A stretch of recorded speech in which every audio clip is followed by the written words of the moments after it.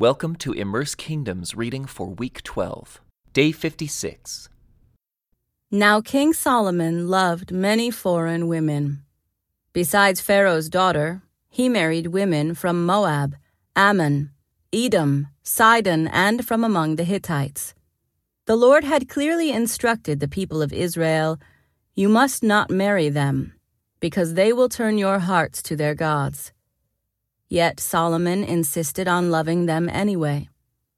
He had 700 wives of royal birth and 300 concubines. And in fact, they did turn his heart away from the Lord. In Solomon's old age, they turned his heart to worship other gods instead of being completely faithful to the Lord his God, as his father David had been. Solomon worshipped Ashtoreth, the goddess of the Sidonians, and Molech, the detestable god of the Ammonites. In this way, Solomon did what was evil in the Lord's sight. He refused to follow the Lord completely, as his father David had done. On the Mount of Olives, east of Jerusalem, he even built a pagan shrine for Chemosh, the detestable god of Moab, and another for Molech, the detestable god of the Ammonites. Solomon built such shrines for all his foreign wives to use for burning incense and sacrificing to their gods. The Lord was very angry with Solomon, for his heart had turned away from the Lord, the God of Israel, who had appeared to him twice. He had warned Solomon specifically about worshiping other gods, but Solomon did not listen to the Lord's command.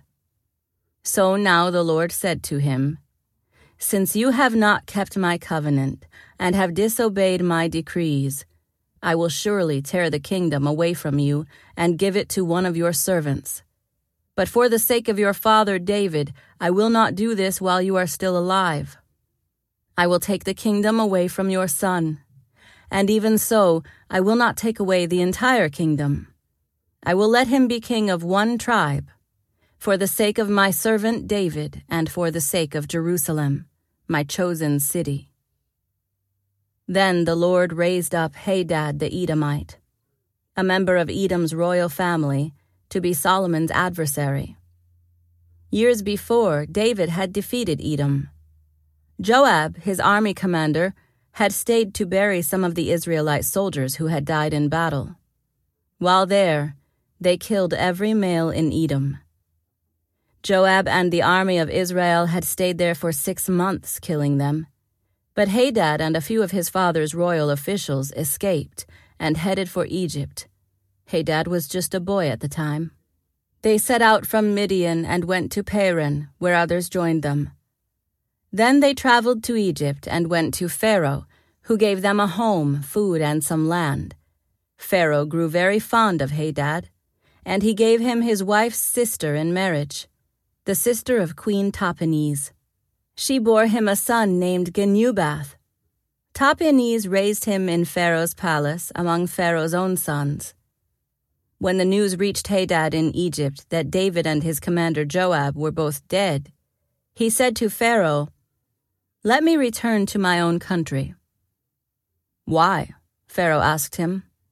"What do you lack here that makes you want to go home?" "Nothing," he replied. "But even so, please let me return home." God also raised up Rezin, son of Eliada, as Solomon's adversary. Rezin had fled from his master, King Hadadezer of Zobah, and had become the leader of a gang of rebels. After David conquered Hadadezer, Rezin and his men fled to Damascus, where he became king. Rezin was Israel's bitter adversary for the rest of Solomon's reign, and he made trouble, just as Hadad did. Rezin hated Israel intensely and continued to reign in Aram. Another rebel leader was Jeroboam, son of Nebat, one of Solomon's own officials.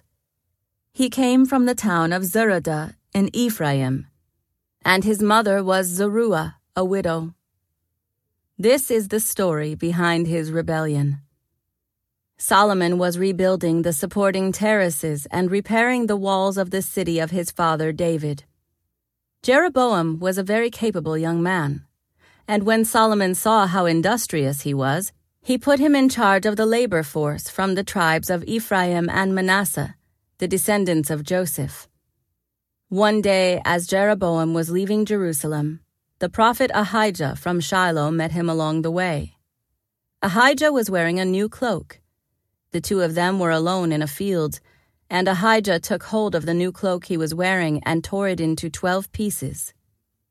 Then he said to Jeroboam, "Take 10 of these pieces, for this is what the Lord, the God of Israel, says. I am about to tear the kingdom from the hand of Solomon, and I will give 10 of the tribes to you. But I will leave him 1 tribe for the sake of my servant David and for the sake of Jerusalem, which I have chosen out of all the tribes of Israel.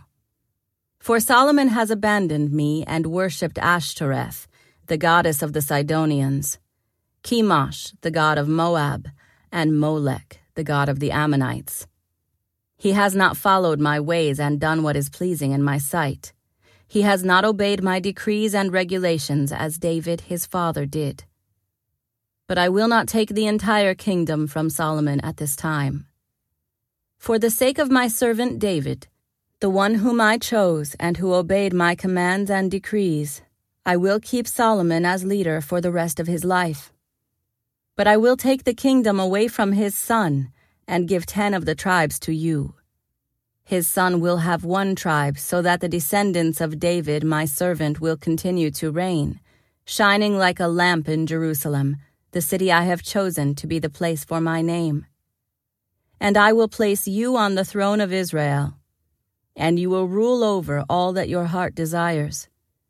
If you listen to what I tell you, and follow my ways and do whatever I consider to be right, and if you obey my decrees and commands as my servant David did, then I will always be with you. I will establish an enduring dynasty for you as I did for David, and I will give Israel to you. Because of Solomon's sin, I will punish the descendants of David, though not forever."